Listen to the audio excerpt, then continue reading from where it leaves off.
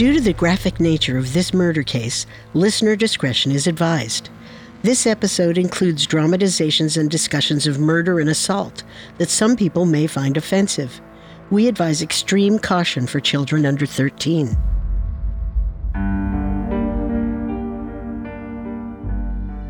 In 1965, John List and his family moved into one of the largest houses on one of the nicest streets in Westfield, New Jersey. It was a gaudy mansion on a big plot of land, first built by a 19th century millionaire. The 3-story green and white building had 19 rooms, including a ballroom, a library, and 2 living rooms. It was the kind of house that drew people's attention. But attention was the last thing the Lists wanted. When a neighbor showed up on their doorstep with a pie, John List told the man, "We are not friendly people, and we do not like to get involved with neighbors socially." For 6 years, the Lists kept that promise. Their neighbors barely saw John, his wife Helen, or their 3 children. They were sure to catch a glimpse of the family on Sunday mornings, when all the Lists would pile into their car and drive to the local Redeemer Lutheran Church. John List never missed a service. They might have seen John List playing catch with his boys in the backyard, or even exchanged a few brief words with him while he gardened. But that was it. Despite their private and reserved nature, the Lists still appeared to be a normal, loving family, from the outside at least. The neighbors had no way of knowing about the resentment and violence that slowly festered inside the cavernous mansion's walls. By the time they discovered the truth, it was already too late.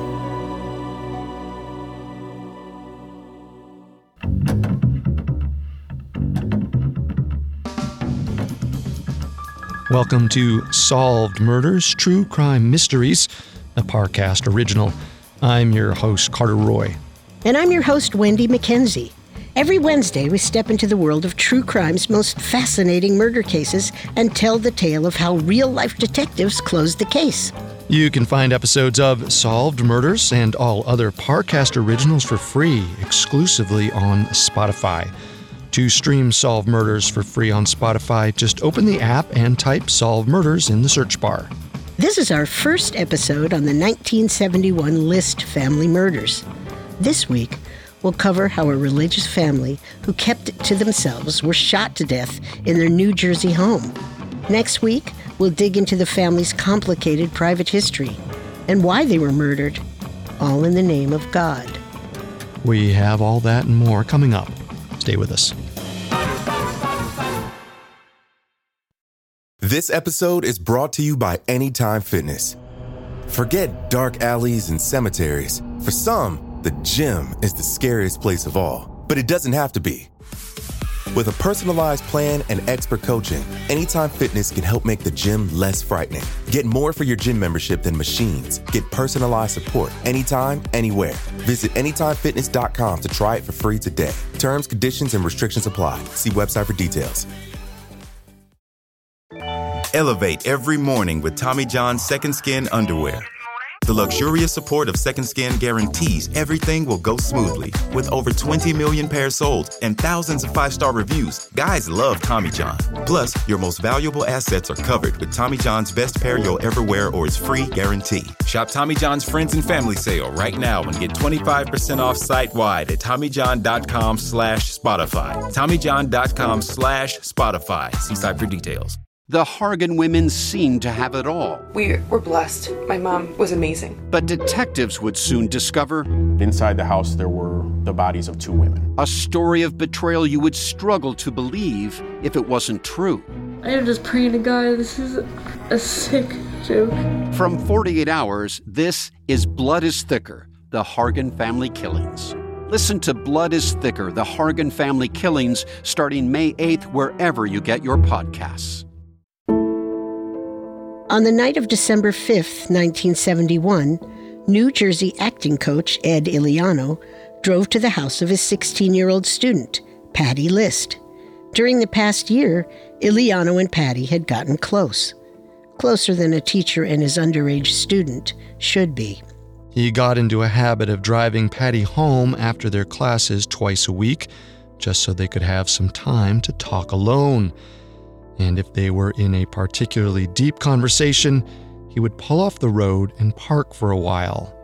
Iliano later swore that their connection was innocent. Even though Patty had confessed her love to him at least once, she had also told him that she was afraid of her dad, and she worried that her father might kill her. Back then, he thought Patty was just being dramatic. Now he wasn't so sure. Patty had been missing for a month. Her father may have said the family was on a trip, but Iliano wasn't convinced. On December 5th, Iliano decided to make their relationship explicitly criminal. He drove over to the List's dilapidated mansion in Westfield, New Jersey, and then he snuck inside. Iliano climbed into the dilapidated mansion through a basement window and crept upstairs. The heat was down and the house was cold. But something seemed off. There were lights on throughout the house, and someone had left the radio blaring classical music. Iliano snuck through the house room by room. Finally, he came to a floor-to-ceiling curtain blocking the entrance to the old mansion's ballroom. He pushed the heavy fabric aside, and there, in the low light of the moon, he saw 4 bodies. 4 decaying corpses lay on sleeping bags around the massive room, all dead from gunshot wounds. Their bodies were neatly positioned in the shape of a cross. Blood streaked across the floor where they had been dragged. Patty's mom, Helen List, was dressed in a robe. Her stomach was hard and bloated from a month of decomposition. A small towel was draped over her face. Patty's younger brothers, 13-year-old Frederick and 15-year-old John Jr., lay next to their mother in heavy coats. Their flesh crawled with maggots. Finally, Iliano looked at the last body. The girl was curled into the fetal position, with her face partially covered by her clothes. But Iliano recognized her anyway. It was Patty. Patty! Oh God! Patty!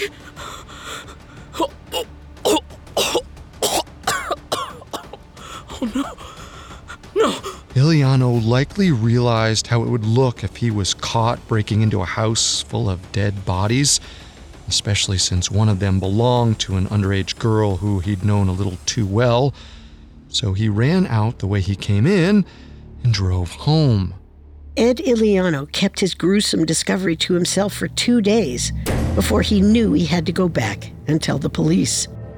Rather than admit he had broken in, he decided to cause a scene so big the authorities would have to get involved.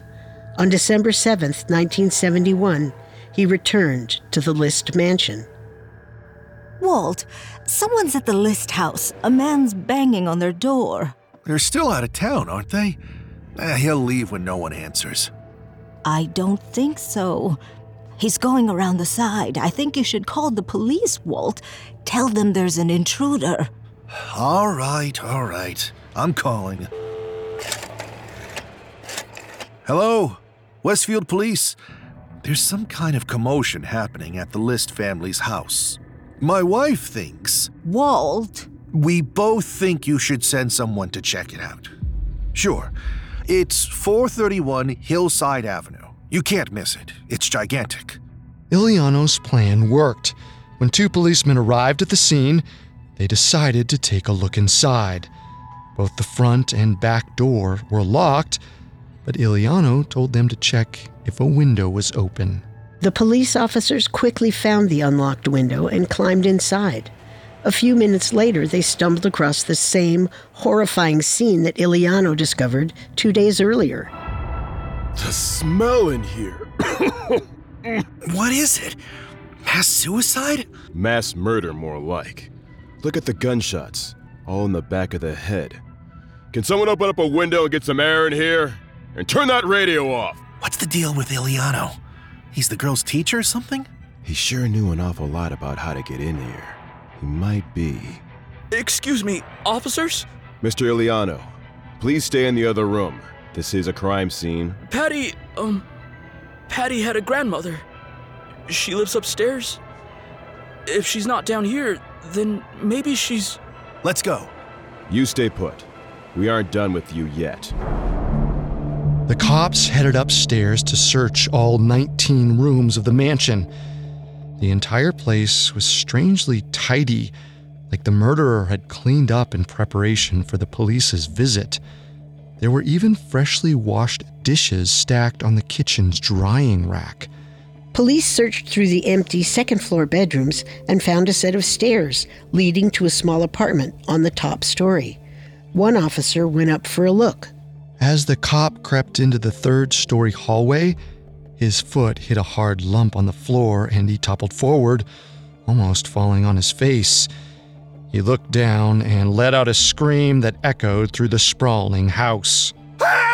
The man had tripped over the decaying body of Patty List's 84-year-old grandmother, Alma.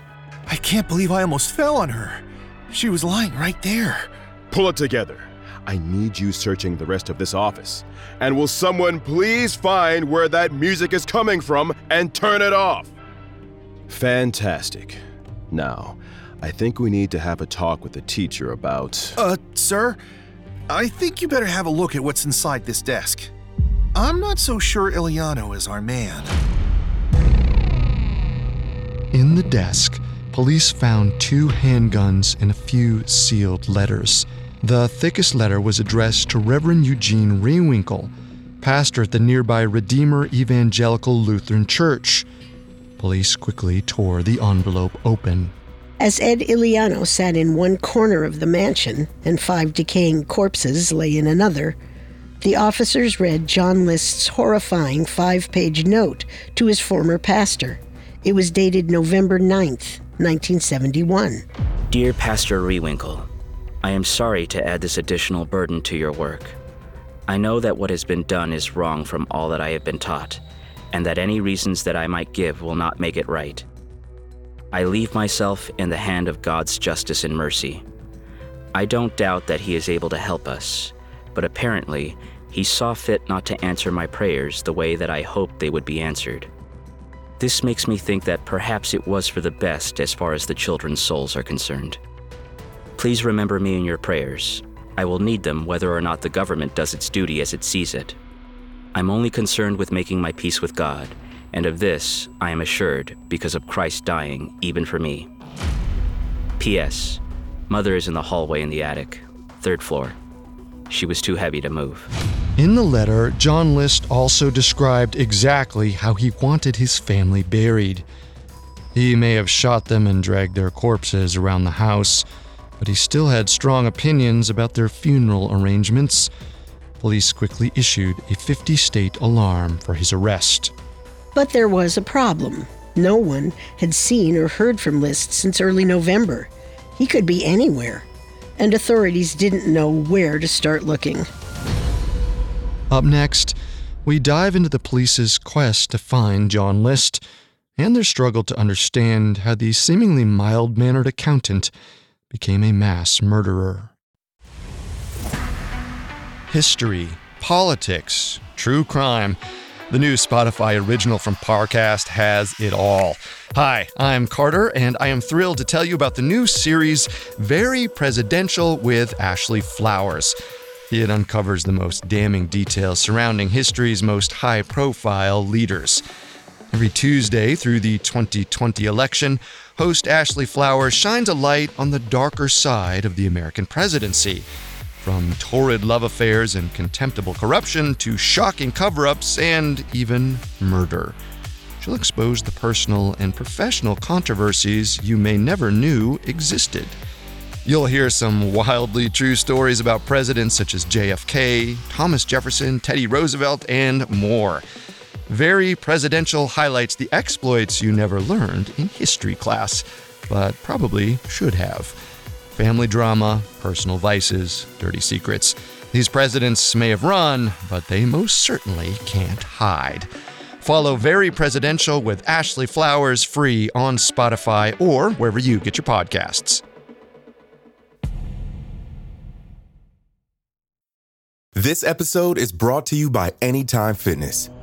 Forget dark alleys and cemeteries. For some, the gym is the scariest place of all. But it doesn't have to be.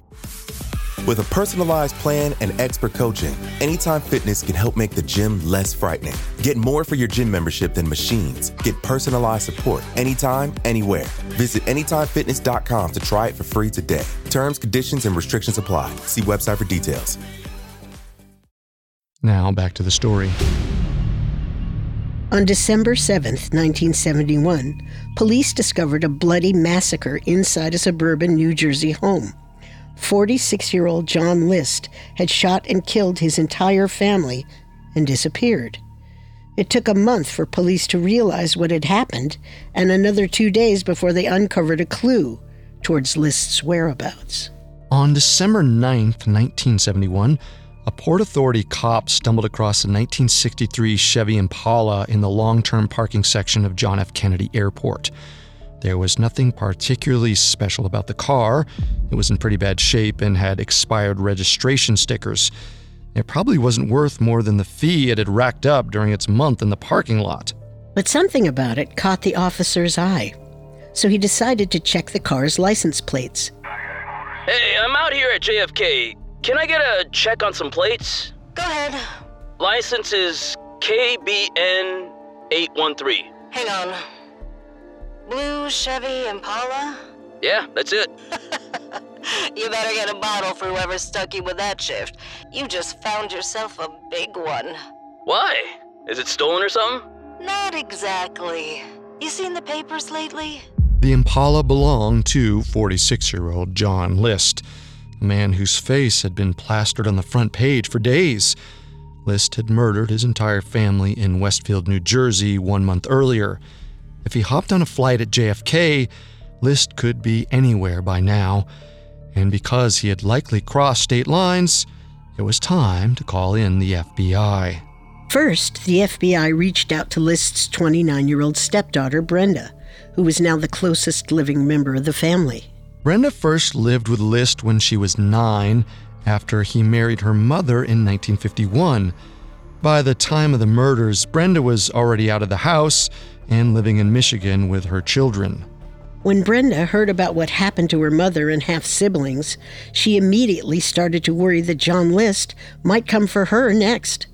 But the story she told about her childhood with List didn't have any hint that he would eventually murder his family in cold blood. We were a pretty sweet family, at least for a little bit. Once I was a teenager, it got a little bit more complicated, but John really tried to look after me when him and Mom first married. He treated me better than most adults did. So you're willing to reach out to him? I didn't say that. Whatever connection he had disappeared when he killed my mom and siblings. I'm already scared that he's coming for me. Now you want me to invite him over? Well, not exactly. He shot my mother in the back of the head while she was still in her bathrobe. And you think I'm just going to... Listen, Brenda. You want to hold him accountable? You want to make sure he pays for what he did? This is the best option we have right now. Sure, fine.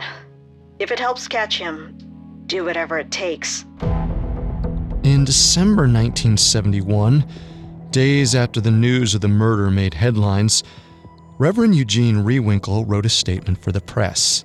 In it, he begged for List to reach out. John, as your pastor, I am still very much your friend who will always support you, stand by you, and help you. The Lord God, whom you know and believe in, will not forsake you in these most agonizing times. Please contact me. Rewinkle's statement ended with a personal message from Brenda.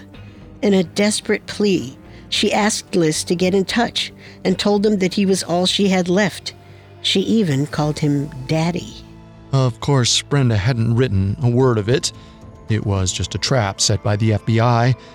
But John List refused to take the bait. Neither Rewinkle nor Brenda ever heard from the man, and that was all right with Brenda. But her stories about List confused police. He seemed so normal, until the day he snapped.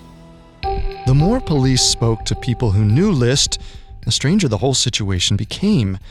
List was a quiet, religious man who did accounting for paper companies and Xerox. He was fastidious, organized, and straight-laced.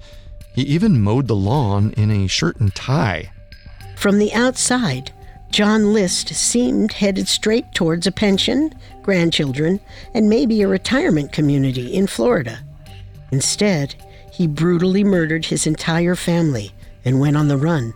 The FBI's wanted poster showed a man who could be any conservative middle-aged father in 1971. His thinning hair was cut short and carefully combed back. He wore a suit, a tie, and a pair of horn-rimmed glasses that were at least a decade out of fashion. Interestingly, List's glasses had the potential to be just the lead the FBI was looking for. List frequently bought new lenses to keep up with his changing prescription, so FBI agents sent copies of List's wanted poster to eye doctors all across the United States. He also apparently had an awful case of hemorrhoids, so they sent posters to pharmacists as well. Yet these medical needs weren't much to go on.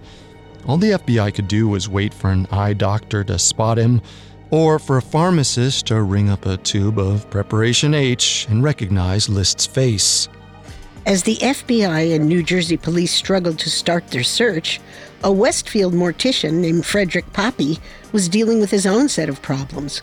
The 50-year-old Poppy had the bodies of 5 murder victims with extensive burial instructions from their killer, but no money to pay for their funerals. List only left behind $24.14 when he fled. We can't just bury an entire family for free, Poppy. It won't be for free. I'll help round up some money. I don't know. It feels like we're biting off more than we can chew. You know that the church sends a lot of work our way. If we do well by them this time, it'll come back to us. And the family deserves a proper burial. Fine, but just do it cheap. I don't care what List's letter said. He lost any right to control what happens to his kids when he put bullets in their heads. Now stop fooling around on that organ and get back to work. Sorry. The funeral funds found a slight boost when Reverend Rewinkle and the Lutheran Church offered to help pay for the cemetery plots. The List children also had small life insurance policies that cashed out. Yet this wasn't enough for Poppy to pay for the entire burial. He then went to the List family mansion to see if there was anything worth selling.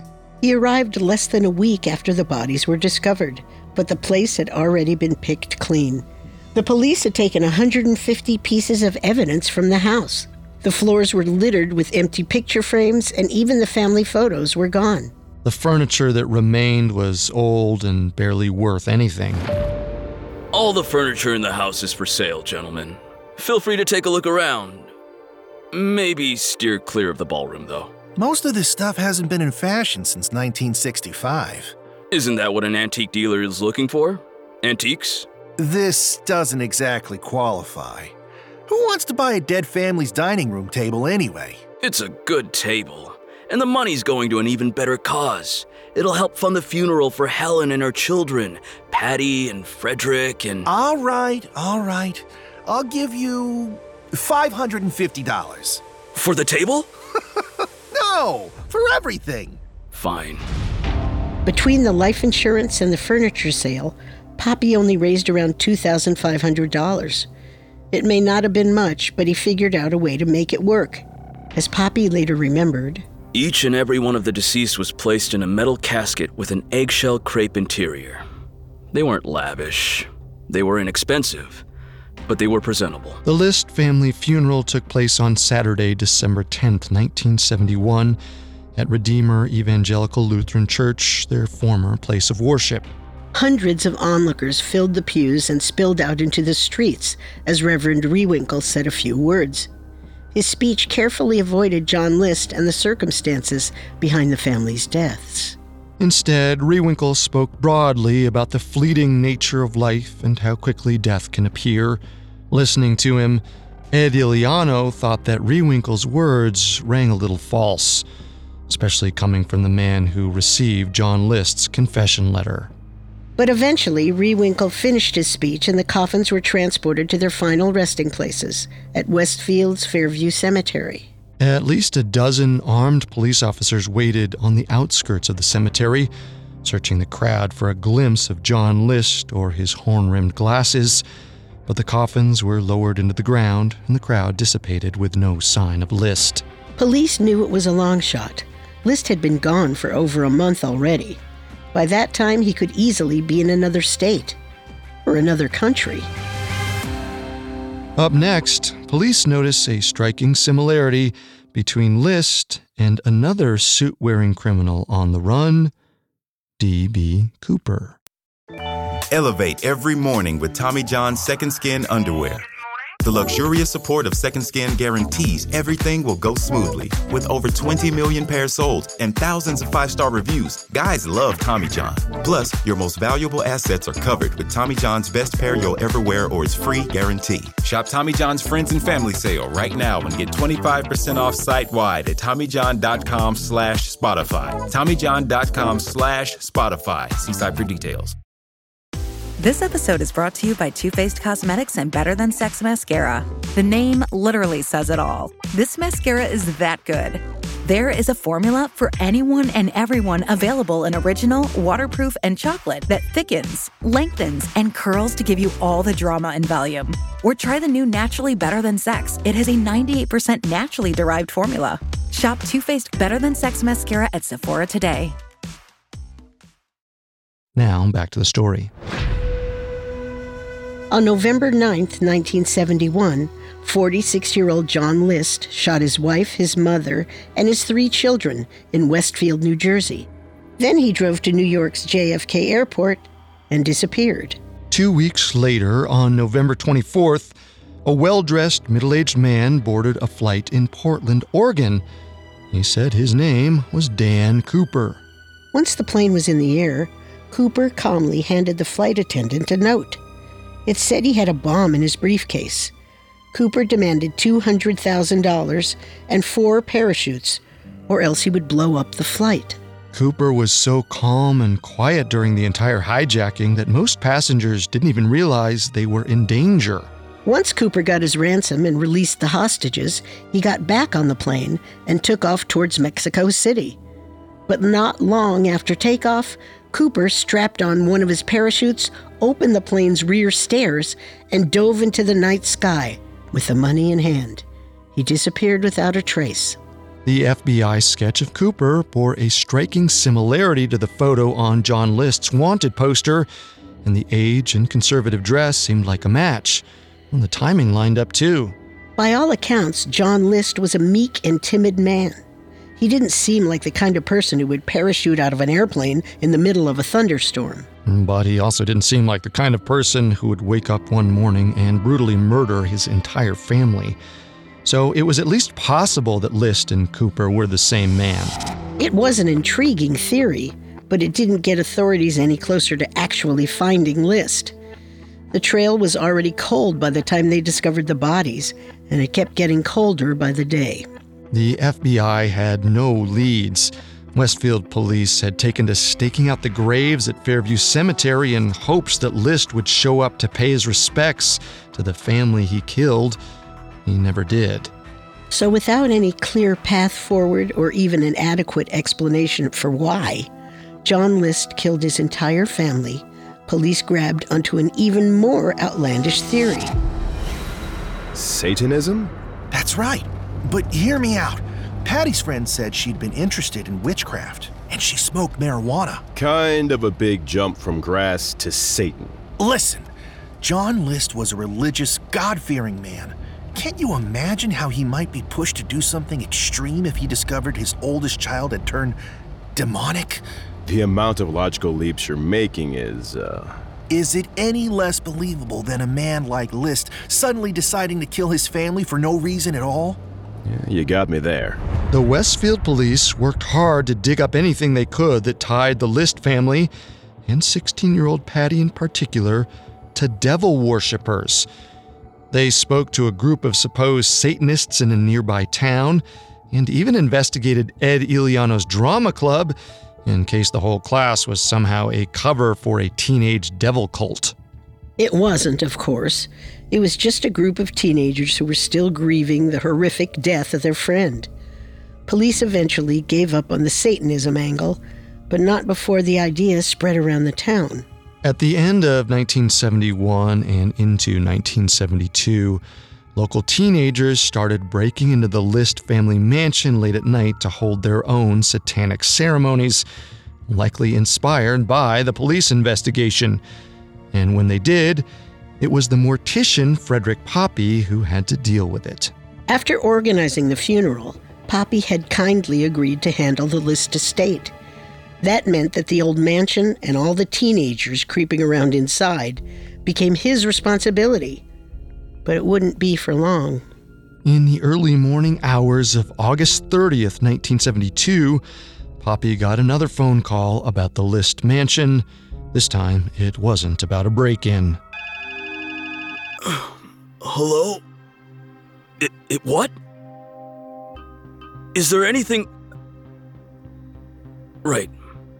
I'm on my way. Who is that, dear? I have to head over to the List house. Sorry if I woke you. It just isn't right. Why do they have to call you every time some kids break in to do whatever they do? It should be a matter for the police. It isn't just some kids this time. It's worse. What do you mean? It's on fire. The whole place is up in flames. The fire department is already on its way, and now I suppose I am too. Well, after all the horrors that house has seen, a fire might just be the best thing to happen to it. There's nothing you can do by being there. Lie back down with me. I said I'd take care of the place. This is my problem, but it shouldn't be yours. Go on back to sleep, hon.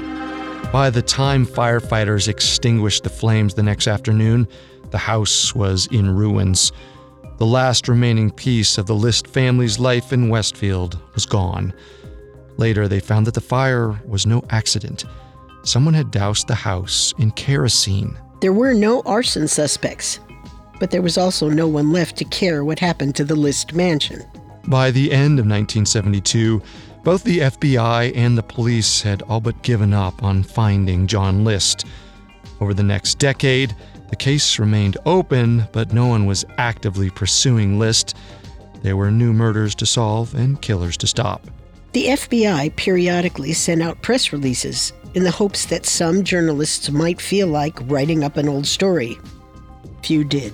At least not until February of 1987, when the Weekly World News decided to fill a few pages with an article about John List called The Perfect Crime. The Weekly World News was a supermarket tabloid best known for its fictional articles about the adventures of a creature named Bat Boy. But this time, its reporting actually paid off. You go ahead, Wanda. You were in line first. No, after you. Besides, I have some catching up to do on the news. Looks like they finally found Bigfoot.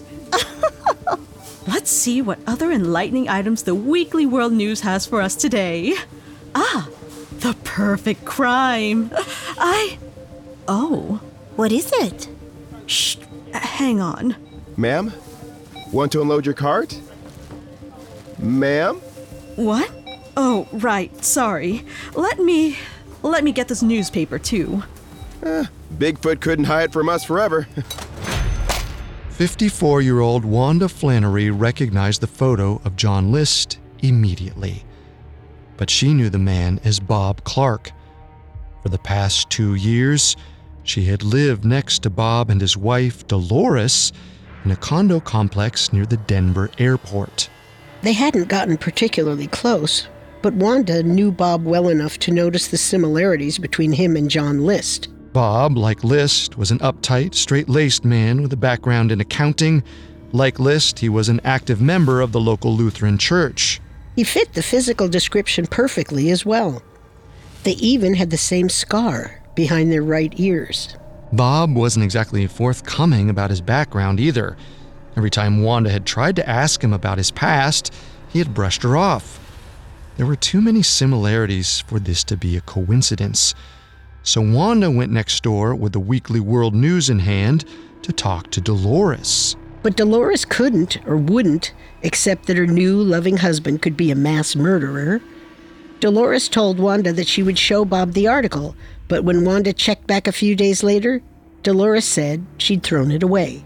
By then, even Wanda was starting to doubt herself. Bob Clark might have been a little strange, but he didn't seem like a killer. The Weekly World News wasn't exactly a trustworthy news source anyway, so she let it drop.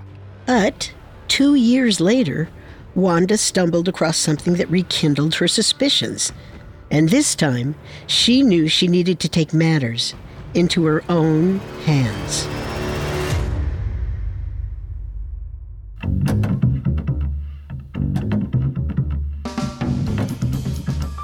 Thanks again for tuning into Solved Murders. We'll be back next Wednesday with part 2 of the List family murders. For more information on John List, amongst the many sources we used, we found Death Sentence, the inside story of the John List murders by Joe Sharkey, extremely helpful to our research. You can find all episodes of Solved Murders and all other Parcast originals for free on Spotify. Not only does Spotify already have all of your favorite music, but now Spotify is making it easier for you to enjoy all of your favorite Parcast originals like Solved Murders for free from your phone, desktop, or smart speaker. To stream Solved Murders exclusively on Spotify, just open the app and type Solved Murders in the search bar. We'll see you next time. If we live till next time. Solved Murders True Crime Mysteries was created by Max Cutler and is a Parcast Studios original. It is executive produced by Max Cutler. Sound design by Russell Nash, with production assistance by Ron Shapiro, Carly Madden, and Isabella Way. This episode of Solved Murders was written by River Donahue, with writing assistance by Abigail Cannon. The amazing cast of voice actors includes Tom Bauer, Bill Butts, Joe Hernandez, Kimlin Tran, and Jen Wong. It stars Wendy McKenzie and Carter Roy.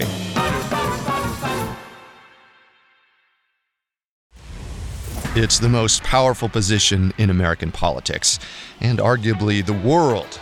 But behind the oath to preserve, protect, and defend lie dark secrets posed to leave some legacies in disgrace.